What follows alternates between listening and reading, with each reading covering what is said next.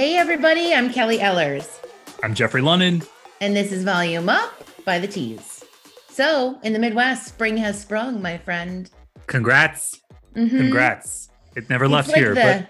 Yeah, right? It's like the shedding of the skin.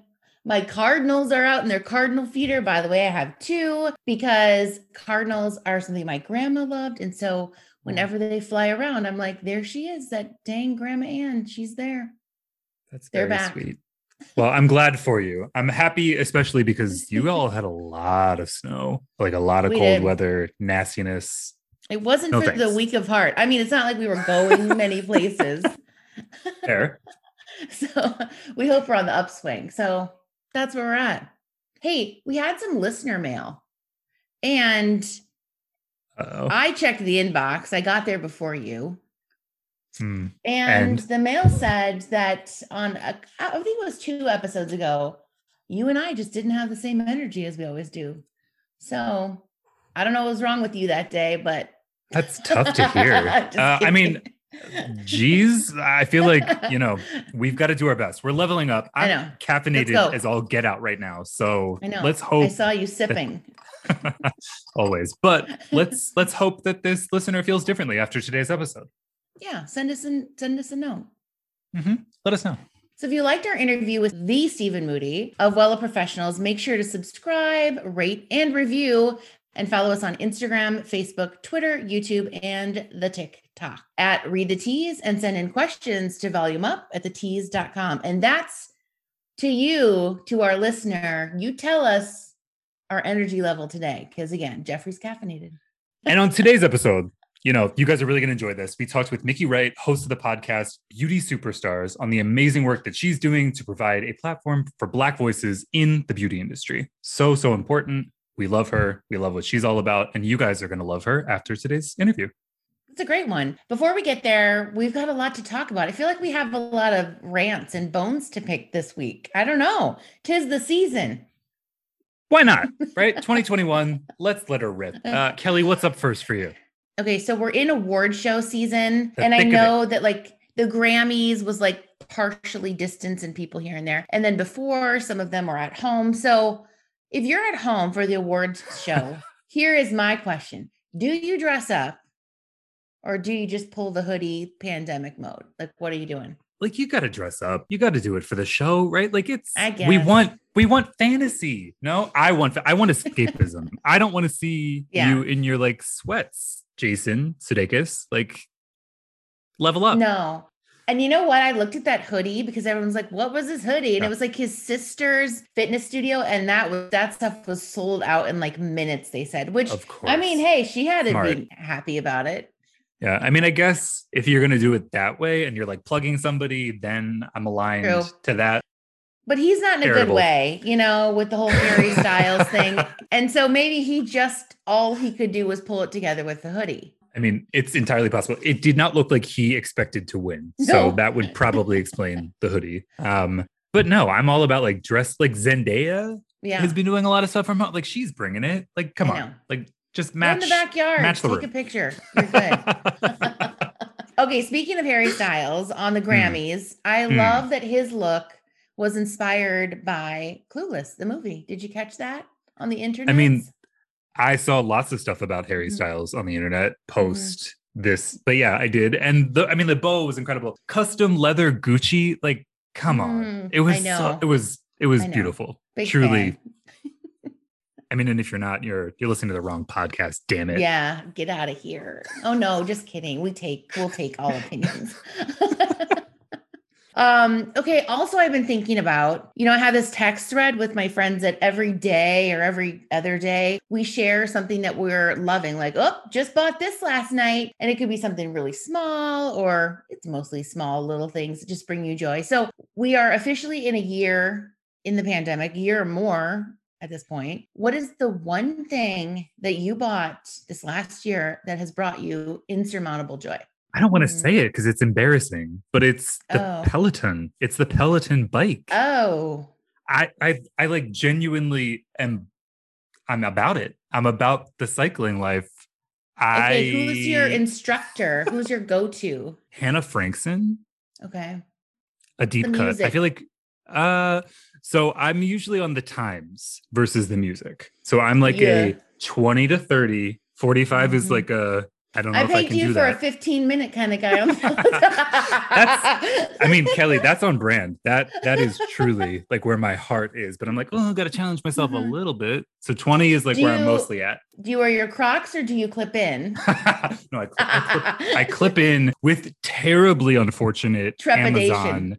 They're like, I hate it. The stress. We've talked about this on the podcast. The Mhm. anxiety of clipping in and clipping out is, it's a fraught relationship that I've got with the bike that I still Yeah. love. But I bought these really terrible, like tragic rainbow ombre Oh shoes no. because they Yes, you looked did. decent. They looked Mhm. okay on Amazon. Turns out they're not. Wait, But enough about me. Are the clips universal? I had to get special things and like screw them into Oh it's a no. moral of the story. Buy the shoes that you can get through Yeah. Peloton. We bought the shoes because I Yeah, good for thought it you. was like you gotta have the shoe or it's That's not gonna clip in and the whole so thing. when your wife is a doctor who does too much Mhm. research, like you find all of these loopholes of like, oh, well, you could save it, but like All right. buy the shoes, buy the shoes. Long Yeah. story short, Okay. Fine. Peloton is my thing. What about you? All What right. is your fave pandemic purchase? Okay. So I have a thing with like really white teeth. Mhm. And I always have. And I've whitened my teeth since I was in college and like with the trays, the stuff, Mhm. like the legit way. Mhm. So, and I was like, I want to go shades lighter, but it's just not getting there. So those things you see, you know what I'm talking about. You know, I bought it. I bought it. Wow. Your teeth are dazzling white, to be clear. So it's Thank you. working. It's a beautiful shine for Okay. everyone. It is the Snow teeth whitening, and you literally plug it into your iPhone and it lights up blue. It's like a blue light. I'm telling you, I did it like 2 or 3 times, and my teeth were whiter than a piece of 8.5 by 11 paper. Kelly.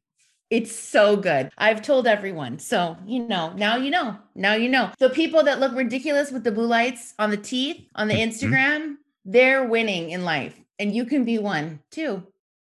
Kelly, we just need a discount code. If you could hook us up with that, that's I really know, right? winning. I feel That's like we incredible. should get one. So there you go. You This was have the not sponsored. Peloton, I've got the white teeth, and we are Boom. ready to hit 2021. We're ready to get vaccinated, baby. We have places to be, bicycles to ride. Yeah. Mhm. News to break. Speaking Yeah. of places to be, things that are going on, the teas, thetees.com, your destination for all things hair beauty culture. Our editorial team has been killing it, as they do all the time, to uncover Right. industry news, diving into brands that you don't know, but you should. And here are our favorite headlines from the site this week. First up, big news. Big news at the time. I mean, we were breaking it. It was within like an hour of it happening. It's old news now by the time you guys are listening to this. But Billie Eilish, back to blonde. Boom, boom, boom, boom, boom. Was Pew, she pew, ever pew. blonde? Like Like early, when she hit the world stage, she was yes, always like green. She was. No, at the beginning. And I'm not like a Billie Eilish stan. We have them among the editorial staff. But I do know from the jump had been a blonde, then went blue, then did other stuff, then was the green. And apparently we got a tip from a staffer that maybe at the Grammys, she had already bleached the hair and was wearing a wig. Anyway, that process of getting that green and black hair to the level she's at now, that's a 6 month, 9 month sort of deal. He could have been awake for a long time. You're not wrong. On the teas, we uncover what we were able to, but we would love the formula to all of our listeners. If you were involved, let us know. But the blonde's incredible. She's like, she could walk down the street and you'd be like, I don't know who that is. I'm also not a major fan. Like I got a couple of the songs, but then they start to sound the same. But I do love her new hair. That's a hot take, Kelly, if ever. Somebody wrote on the internet that she created blonde. I mean, like that's the kind of impact that we're talking with this hair color. So it's careful. They're gonna come. I want to know her stylist. Let's get her on. Let's Let's Come on see you, down. stylist. Come on down. Come on down. Exactly. Okay. All right. Speaking of stylists that I love, Sam Villa, we interviewed him a couple months ago. He is just a wonderful, wonderful man. And, he talks on the T's education pre and post pandemic. How are we changing and adjusting education to meet needs from business to technique? Because it's going to change a lot, and it's going to change week to week. So he breaks it down for us on thetees.com. Love that. Sam's the best. One other thing on the site that I'm really into, despite not having any real interest in using the product, I just feel like it was so well done. It's a brand story about Tower 28, which is a clean, sensitive skin cosmetics line. This is a brand story about how it came to be, the product offerings. I just thought it was really well done. It made me really into the packaging. So kudos to the team there for that one. And if you're into clean beauty and if you've got sensitive skin, you should probably read it and check them out. All right. Sounds good. As always, so much going on at thetees.com. Thank you to our incredible, hardworking editors. We're proud to publish the stories that salon pros and consumers care about. And next up, our interview with Miki Wright, the one and only salon business coach, podcast host. She does it all, truly. You guys are going to love her just as much as we did. Hope you enjoy.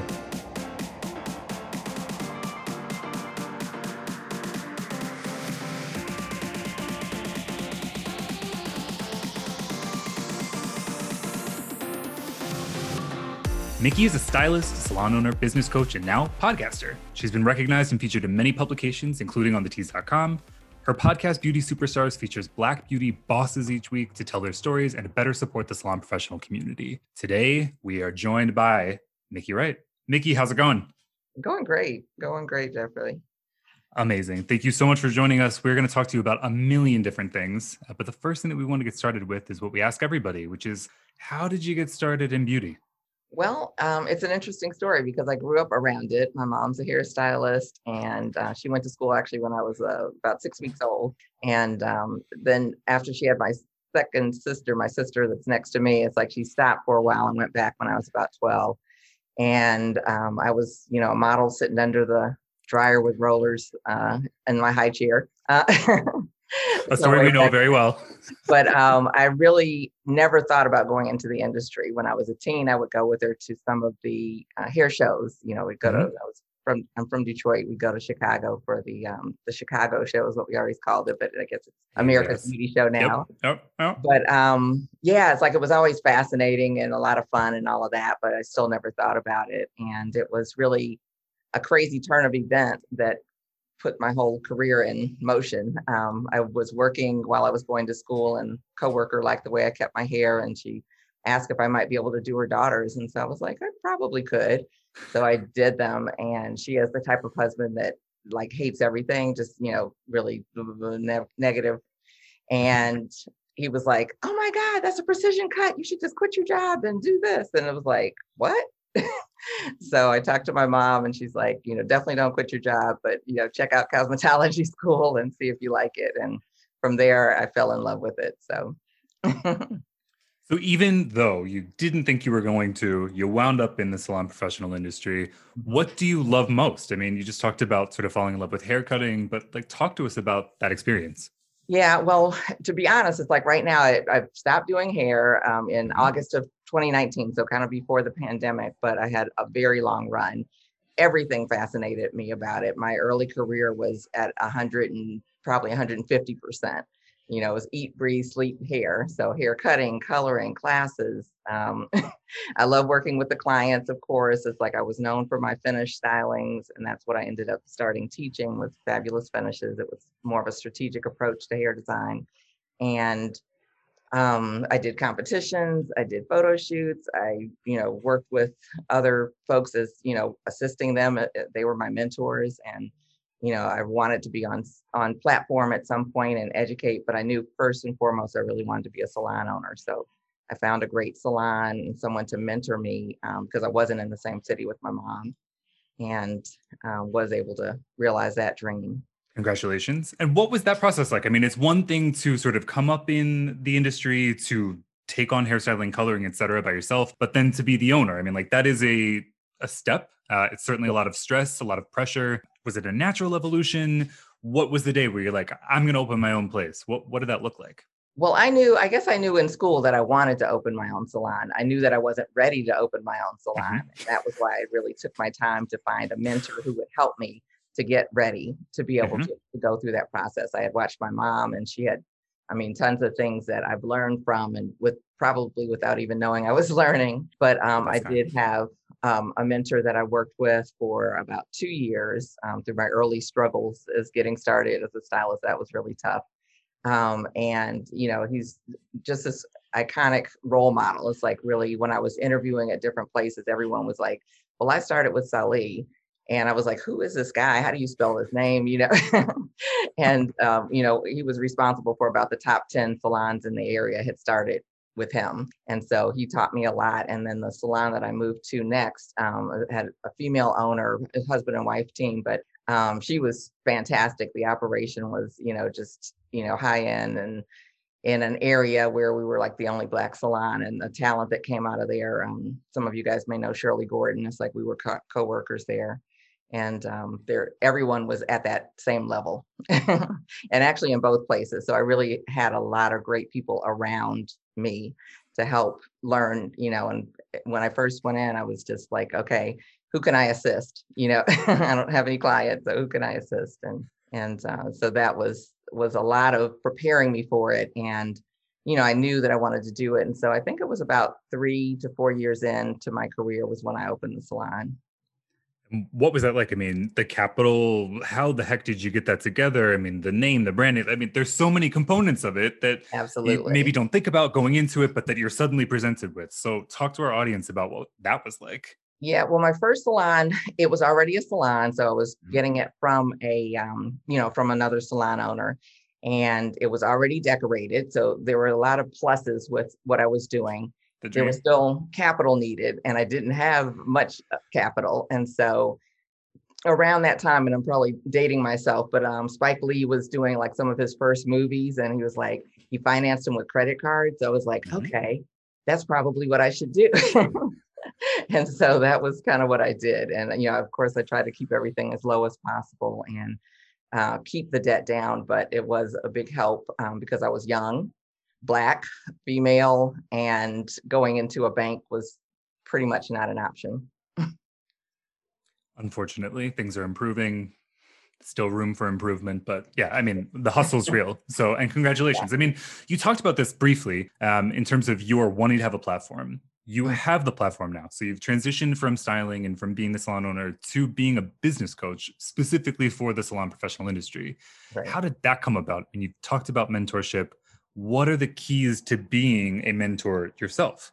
Well, definitely, I think the personal experience and definitely the desire to help and make a difference. Business isn't as sexy as, people don't gravitate toward it like they do. Like, oh, I want to go to the haircutting class. Oh, I want to go to the color class.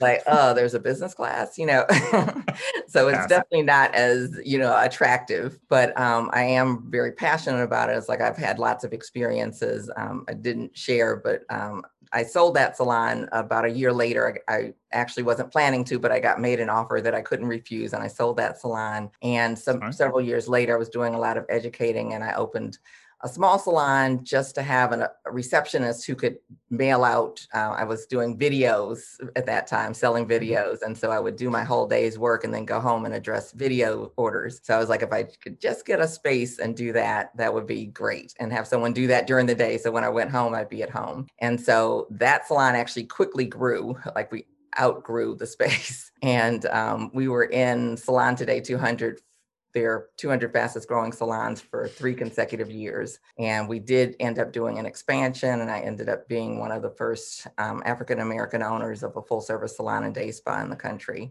Definitely had lots of experiences, with the growing the team, with putting systems in place, with, managing my clientele and kind of growing out of my clientele because I needed the time to actually kind of steer the ship of the salon. And one of the things I think has always been a challenge for stylists, a lot of times when they're new, of course, but also when they're seasoned, is having a solid clientele and knowing how much money they're going to make next month. And so those are the things that I really started with and kind of, have as a core. Let's get you up and running first so that you don't leave the industry, which was, my experience. I did not get started quickly at all. And I was, going broke and not able to pay things. And it's like, I got to leave this because I'm not building up fast enough. And I went and got an office job. And fortunately, my owner allowed me to come in on the nights and weekends until I built up. And I thought that would be about a year later, I'd be able to get back into the salon full time. And in actuality, it took about 6 months. And so I also teach that doesn't have to take forever for you to build up, and so those are some of the things that make me passionate about the business side of it, because without clients, we're working on mannequins, True. We're not making any money working on mannequins. So. They're not paying. Exactly. No, they don't tend to pay really well. Then not to know. So, I mean, you've talked a little bit about sort of the foundation, what brought you to sort of what you're doing these days. Why should salon owners in particular look within the industry to folks like yourself versus looking to external sources, people that are outside of salon professional that have more like generalized business feedback? Yeah, well, I guess honestly, I think both is good, but it's like there's nothing that beats having that hands-on experience. I mean, exactly. There's no other type of business coach that can tell you the experiences that I've had, and like when we did the expansion, when I did the first salon, the smaller salon, which was actually my second salon, I hired a gentleman, it was a small space. I hired a gentleman who was a contractor and a carpenter, and he was a great carpenter, but he wasn't a very good contractor. And so I was like, I could do this, And so when we did the expansion, I was actually my own general contractor. So I learned about construction and bringing things in on budget, on time, all of those things. And you may be able to do it in other industries, but having all those different pieces in place and making sure that you have what you need to really have an effective, efficient salon is a whole nother ballgame sometimes.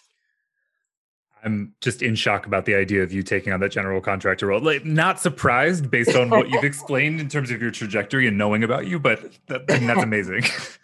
Good for you. Like, you got to take it into your own hands sometimes. We respect it. In terms of advice, just general advice for salon owners, I mean, we're going to talk about COVID in a bit, which has certainly thrown a monkey wrench into the salon professional industry and specifically hit salon owners really hard. But in good times, which, there's fluctuations, what is your advice, generally speaking? Like, what are things that you find that salon owners can improve upon in the experience that you've had sort of all over the country and the world with your global reach? Yeah, I think there's so many, actually. One is really just kind of being prepared, having that mentor, learning from someone who's already been there, hiring a coach, someone who's been there so that you don't spin your wheels or spend so long trying to get up and running. And particularly if you're opening a salon, like I was saying with, going in and actually having to build and demolish and do some build out, have someone to guide you through that, pay them whatever it costs, because like if you have one delay, that's going to cost you thousands of dollars. If you can't open for 60 days because of one little thing that you missed, how much is that going to cost you?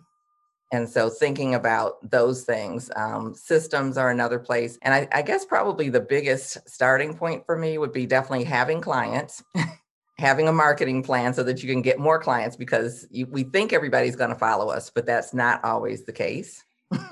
And sometimes, I know we have the looky-loos where it's like, oh, I'm just going to go over there and check it out and go back and tell all my friends. But but I'm not necessarily planning to go and stay with her or him, And so, having a marketing plan so that you can get more clients, and the numbers, it's like we're not in touch with our numbers. I've been, talking and teaching for a long time. And I ask, how many of you guys know what you're going to make next month?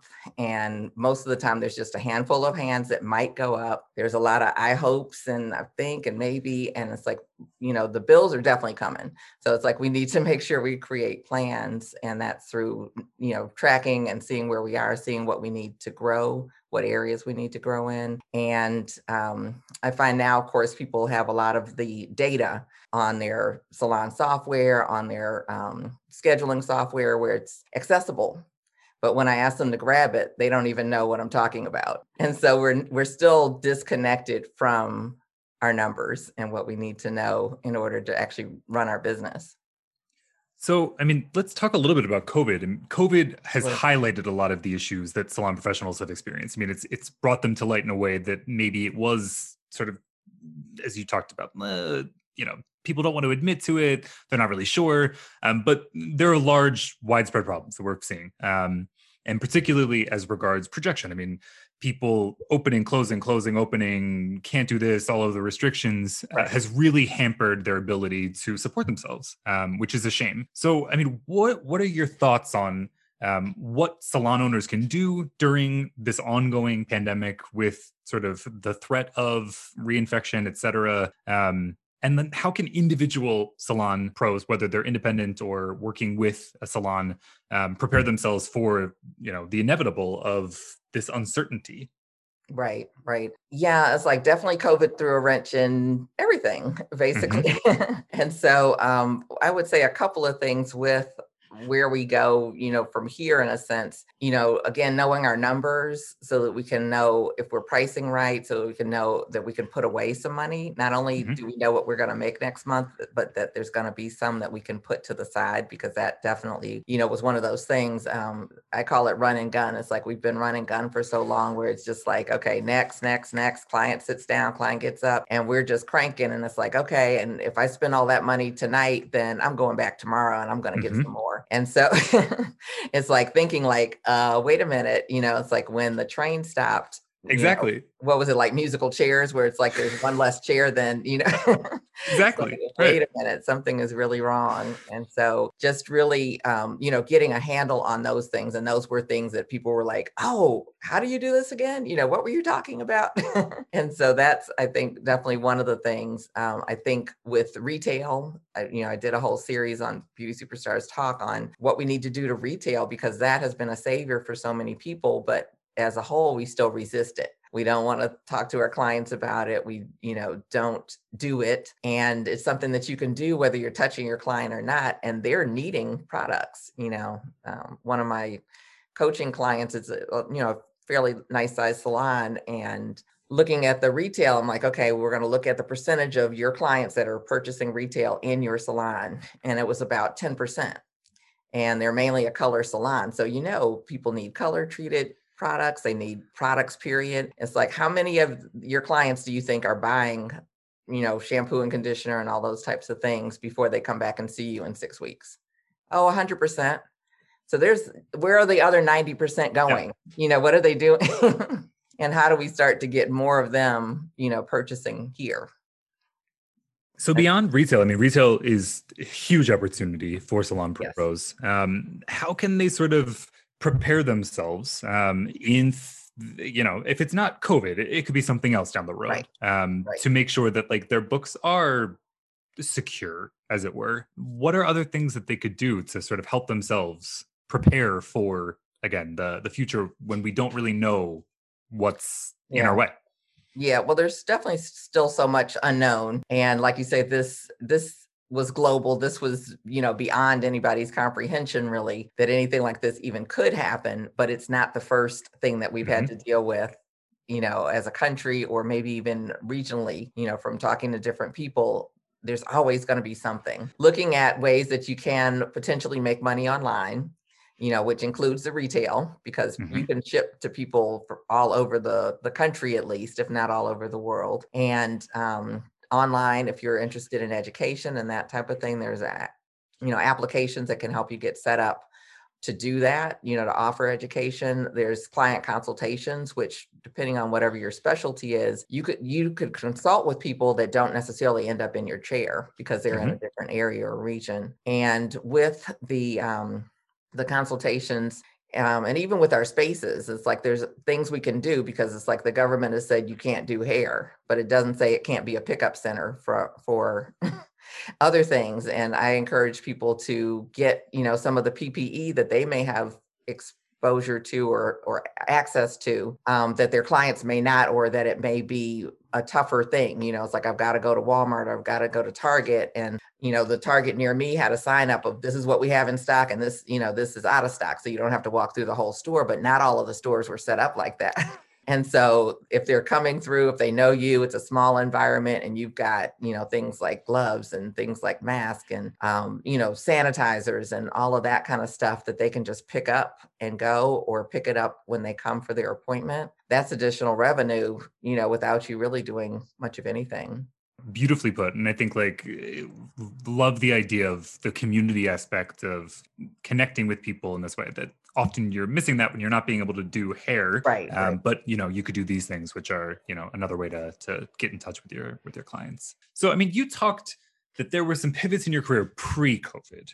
COVID has, as you said, and as I've said, thrown a monkey wrench at all of us. It has upended everything that we knew to be the true. Right. So in the process, from business coaching, you went into podcasting, which we are super excited about.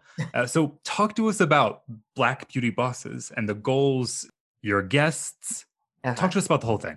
It's really cool. It's like, I've kind of always enjoyed doing interviews, and I used to do some when I first started Beauty Superstars. And so I hadn't, I kind of thought about it through the years or what have you. But then when the murder of George Floyd took place, it was, I guess, personally devastating. I was so sad and so mad, kind of all at the same time, that I didn't have words. I didn't have a way of expressing what I was experiencing. And so I really did nothing for a while. I was really quiet. I wasn't on social media too much. And I had been previously part of a project that was starting up with Ted Gibson with Worth Up. And we were just having some conversations, about that, it's like everything that happened after George Floyd in terms of the racial tensions in the country really spilled into the industry pretty quickly. In a big way. Mm-hmm. Yeah. And so we were having some conversations kind of in that little window. And he was very upset. I was very upset. And so I was like, we need to talk about it. We need to talk to the industry about it and just, be really real. And then in the meantime, all of these other things started coming out. They had the blackout day. And that really just seemed like the fire or torch was lit in the beauty industry, because there were a lot of brands that, put their black and we're standing with you and all of that. And that really wasn't or hadn't been our experience for many of us as Black beauty professionals. And so there were a couple of Zoom calls that were put together by a couple people, and I was on and invited to, which I'm grateful for. And, it was kind of all top beauty artists and entrepreneurs in the industry, and got us all together. Some people I knew, some people I didn't. And, everybody got a chance to kind of tell their story, who they were, what they do, the experiences they may have had, that may have been racist. And some of them, were more heart pulling and more dramatic than others, of course. But on that, I left so inspired by the people that were on that call that I was like, I didn't know about a lot of people. There are a lot of people that I did know, but I'm like, all of this is going on and there's no spotlight for it, and there has to be, like, these stories have to be shared, have to be told. And so I pretty much immediately pivoted my platform to be able to provide a safe space for Black artists and entrepreneurs to be able to share their stories. And because I want to know, not necessarily, what happened to you in terms of race or what have you, but how did you get where you are? Despite any barriers, despite any, obstacles, you still are at the top of your game, and you're, jumping over hoops, raising the bar, living in excellence daily, and there's no recognition. And so that was the beginning of it. And so Ted was my first guest, and we had a really, really great conversation. And during that, I was like, I felt completely at home. Like, this is what I want to do. This is what I need to do. And so I think that was like the only week. I think I skipped a week or so because I hadn't planned to expand it. But then I just started getting together people. It's like, let's talk about different parts of the industry. And Roderick, I think, was my second guest. And we talked about, what's going on in terms of diversity. And it's like, he's in the school arena as well as being a national educator, and had some great perspectives as a Black man as well. And then hair color, it's like, I actually met Jessica Kidd through Instagram. and I was like, I just saw her post. I love the way she was curating her page, and it's called Black Colorists Matter. And I was like, and she had already been doing it way prior to this. But I was like, we've got to talk about this because the colorist game in the Black community has been raised so high. So as you can see, I get a little passionate. I've probably gone past and beyond what you're as we should. I mean, I think that what we are so happy about is that you are doing this. I mean, it is high time for us to talk about the talent beyond the sort of traditional, very narrow scope that the industry has been focusing on. And I mean, there's more than enough room for everyone. We love the mission, we love the guests, and we should be excited. These are stories that should be told.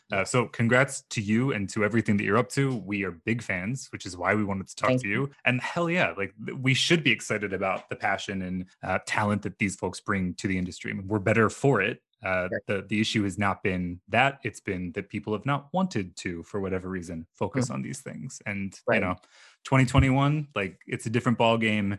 A lot of what you alluded to in terms of the calls for racial justice has been unsatisfactorily answered by the industry, but like there's folks like you that are leading the charge to make things better, and we're all about it. So kudos to you. Thank you so much for your important work, and like hell yeah, let's keep telling these stories. Well, thank you. It's like we definitely have plenty to come. It's like I feel like I have about 5 years of people I want to sit down with, and then I keep meeting more people along the way. And next month we're doing Let's Talk About Texture, or Let's Talk Texture, because that is the topic that everyone's talking about. And I have some fabulous artists and experts. And I'm also thinking of Monet Everett has put together, combined with Wella and Fromm, to do a competition on texture, the Texture Style Awards. And so we are super excited about that. And it's not just, it's like the code, texture being the code for Black, or Black hair or what have you, but it's like all hair is texture.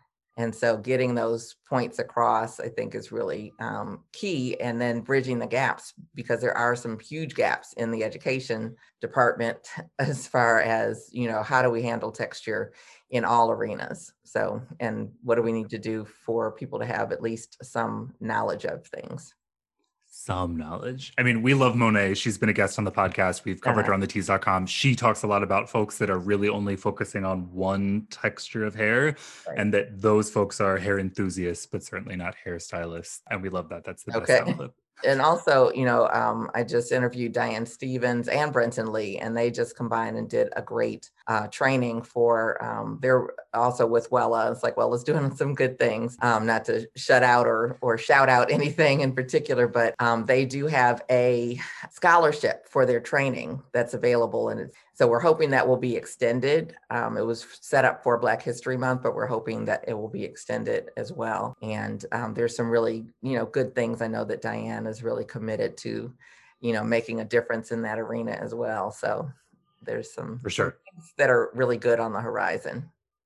Yeah, Wella's making big moves. Not to say that others aren't, but they for sure have been making a concerted effort, and we've covered a lot of that on thetease.com. So, I mean, you talk a lot about this on your podcast, but I'd love to talk about it here too, which is like, how beyond the Wella of the world, how else can the industry sort of look inward and improve upon itself, particularly as regards making space for and amplifying Black and other persons of color talent? I mean, there's been a lot of talk of doing it, but in terms of making that happen, what are your thoughts? Where are areas in which you think that there can be, greater opening for different folks? Well, there's definitely a lot of room. I actually early on wrote an article that was titled, Do Black Stylists Really Matter in the Beauty Industry? And I really went through like area by area, because it's like, it's so big that, I mean, if we don't focus on one area at a time, we're gonna just be all over the place. And so right now, nothing's open as far as trade shows, but trade shows have been another area where, we've been in the global texture section. And honestly, it's like I've taught business for more than 10 years. And, with going to, I can say one of the shows, I won't name it, I was put in the global textures section and told that there wasn't room for me in the business section, that all of those slots were filled. And I teach business to everyone, and it applies to everyone. And honestly, every type of business. And so that, is my own personal experience where, okay, why am I in the global textures section again? I'm not teaching anything on texture. It's just because I have a Black face. So those types of things, I think, definitely have to change. Even having a global texture section is not needed. It's like it's usually somewhere off in a distant area where you can't find it easily. And all of the people who are Black are in that area, or maybe, there may be another couple of people who are of color, as you say, Hispanic or something else, but usually it's Black. And, it's like, if you're teaching cutting, you're teaching cutting. If you're teaching color, you're teaching color, and give people the options to go into various classes. It's like, and yes, maybe I do teach cutting on textured hair, or maybe I teach color on textured hair, maybe. But I do everybody's hair. It's like, if you have hair and you sit in my chair, you're getting done, and if you don't have hair, I'm going to refer you to one of my friends who does hair replacement, It's like, there's not all these barriers that are up from a lot of times from our experience, from our training as educators. Although I would say not across the board, not every Black person is great with doing all textures of hair, but there's this hesitancy for white stylists to embrace doing it at all. And I think one of the areas that could make a huge change for that is in school. That it's not, I think schools are kind of segregated too. It's like the Black people sit over here and the white people sit over here. The Black people get the Black people that come in, and the white people get the white people that come in. And, fortunately, I wasn't in exactly that type of situation in school. And I was able to do all textures of hair, which is what I wanted to do. I wanted to learn everything. And, there was a guy that was in school, and we'd have this argument who was the best, but I was like, I'd always top it off with like, well, I am the best because I can do both and you can't. Which true. I mean, let's be real, right? Like that. It sounds, the idea that people wouldn't want to be able to style all, to cut all, to color all is, such an issue. But it's beyond the hair. So that's, one of the topics that no one wants to really talk about. It really is the Black and white history, the systemic racism, all of those types of things. And even, folks that I know who have won, countless awards, who are in various positions, a lot of times they're saying they're not given the stage alone. So if there's a main stage, it's like there has to be someone else that's on the stage with them, because, who's gonna, I guess, come to see you, or how would they carry, the stage by themselves type of thing, or that there's just this feeling like someone has to be there. Well, with any luck, we're going to be seeing this momentum of demanding change actually result in meaningful change. And I mean, it's going to be because of folks like you who are really trying to hold people accountable. And we thank you for it. And we are also there in the trenches with you to make this happen, because there's so much room for improvement. Let's do the damn thing already. Like it's high time. But there's a lack of understanding. And so I think we have to acknowledge that a lot of the people who are in these various decision maker positions really don't understand it, like literally don't, because it's not in their wheelhouse. It's not in their world. And so everything else is kind of auxiliary to that. And so there have been some that say we don't understand it, but we want to see what we could do to understand it. And so hopefully that will continue, but we can't, I think, there is, this saying I see going around. It's like, that it's a problem, that white people have, that we should not have to keep explaining. But, basically before George Floyd, which is kind of hard to say because there were so many people who were killed needlessly before him. But when everything erupted, it was just kind of like, oh, is there a problem? And so how are we going to ask the people who didn't even know there was a problem to fix the problem?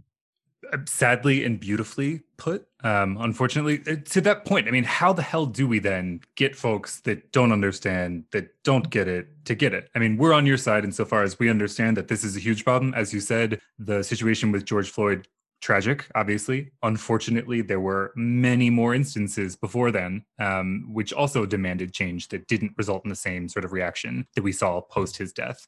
How do you think that we can then, beyond like you having your podcast, you talking with us and trying to get this out there, how do we get people to understand that this is a huge problem then that needs to be addressed?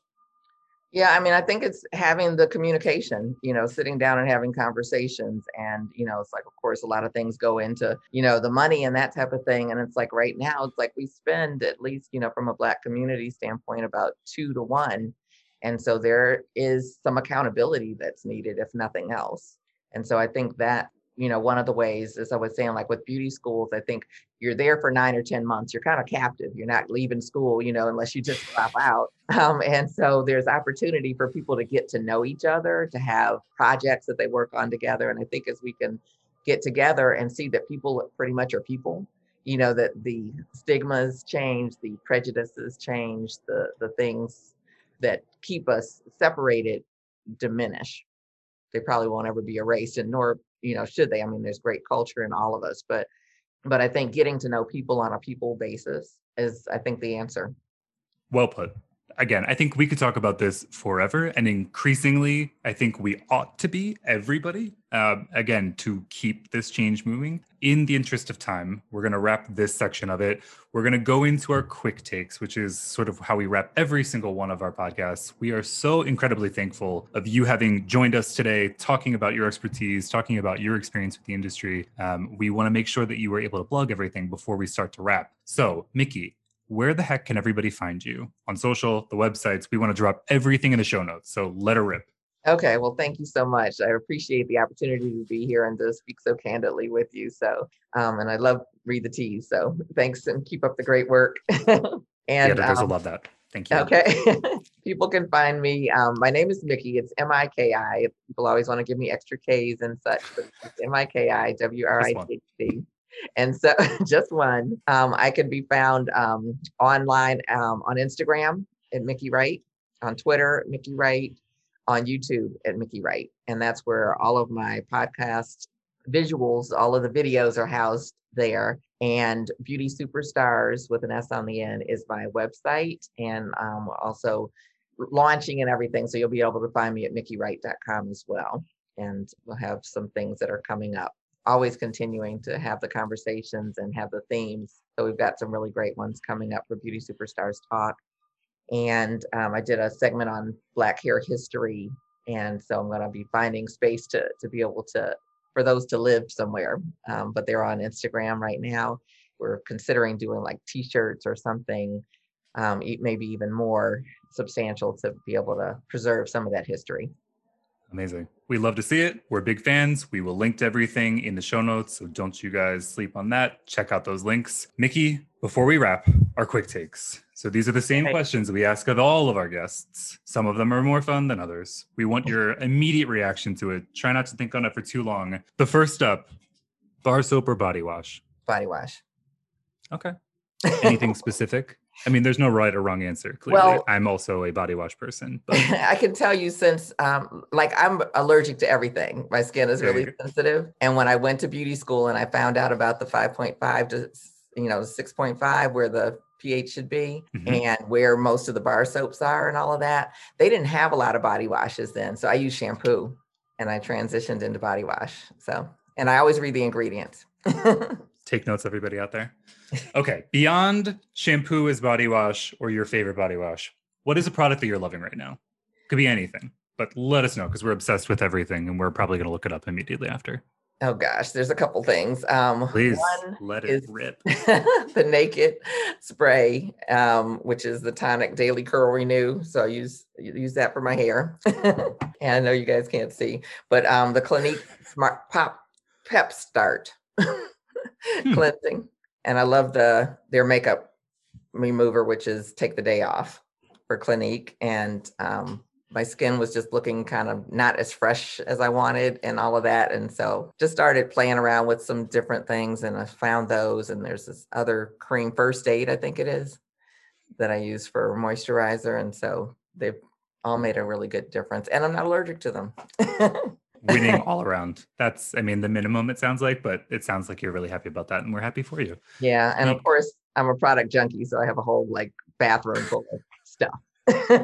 You, us, everybody. You're in good company. We'll say that. All right. So we talked a little bit about COVID. I mean, it put a monkey wrench into everybody's plan. We've got that. We also understood it was unprecedented. it really has led to an unprecedented amount of streaming. So, Nikki, what have you been streaming? Okay.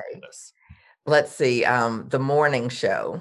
I don't know if you guys watch that with Jennifer Aniston. Yep. That Great. thing. Can't wait for season 2. Black AF. That's been really good. And I don't think there's a season 2 of that quite yet. Rashida Jones in that series. Oh my God. Like, just. Yeah. Love that. Yeah, it's phenomenal. So, and then Everybody Hates Chris. A classic. Yeah. And I never saw them. There's so many shows that I never saw because I was at work the first time around. Fair. No, so, now's the time to catch up. Yeah. And the movie The Banker is phenomenal, and I think it's called I Am Not Your Negro by James Baldwin. There's a documentary. Yep. It was phenomenal. We will probably link out to those things too. Okay. All around. Those were good. Incredible. All right. Before we wrap, 2 more. Real talk, quick words of advice for pros who want to get to the top of our industry, or any industry, really. Put yourself in the number 2 position. Be willing to do whatever you need to do. Sweep hair, run and get coffee, whatever it is to get to in the spaces that you want to be in. Don't have to come in as a diva and it's like, oh, I want to do this. I want to be on stage and whatever. Just be willing to do whatever you need to do. And that number 2 person, so often something happens with the number 1. They get promoted, they get moved, they relocate. And it's like, hey, could you step on into this? It's like, sure. I'm ready. I'm ready. I've been working. I've been learning. I've been watching. Yeah. Love that. That's a fresh take. Last thing before we wrap, 2021 predictions for industry. We talked at length about sort of what our hopes are, but like, what do you think is going to happen given all of the craziness that we're experiencing? Lay it on us. Well, I guess one thing I feel like beauty's not going anywhere. It's like, we saw that through the pandemic. People were like, when can I get in? It's like, are you sure you can't do me now? It's like, people want what we offer. And so I think it's really up to us to reposition ourselves and put ourselves in a better space so that we're doing more specialized services that are more on the higher end of the scale. So it makes it worthwhile because we really are doing fewer people and take phenomenal care of those people that do come in. Mickey, thank you so much for your time. We've treasured it being able to chat with you. Big, longtime fans of the work that you've been up to. So thank you for joining us today. We've got a ton of ways to get in touch with Mickey in the show notes. Thank you again. Thank you. Thank you. Okay, Jeff. I mean, that was amazing. Mickey Wright, host of the podcast Beauty Superstars. What a lovely interview and the best podcast co-host I could ask for. Thank you, Kelly. No, honestly, Mickey, so interesting, so much experience, like was a total light to talk to, talking about all of the pivots that she's made through her career. So many valuable insights for salon pros. I mean, good God, we love her, think the world of her. Want to champion her work, which is why you can go to the show notes, check out all of the links to her website, to her Instagram, and keep up to what she's up to. Yes, I would love to, and can't wait to see what the future holds for her. So be sure to hit subscribe, rate, and review, and follow us on Instagram, Facebook, Twitter, YouTube, and TikTok at Read the Tease, and send in questions to volumeup@thetease.com. Volume Up is a Tease Media production. This episode was produced by Monica Hickey and Stephen Jodaran. Thank you to our creative team for putting together the graphics for this episode, and to Josh Landowski for editing so you can watch and listen on YouTube.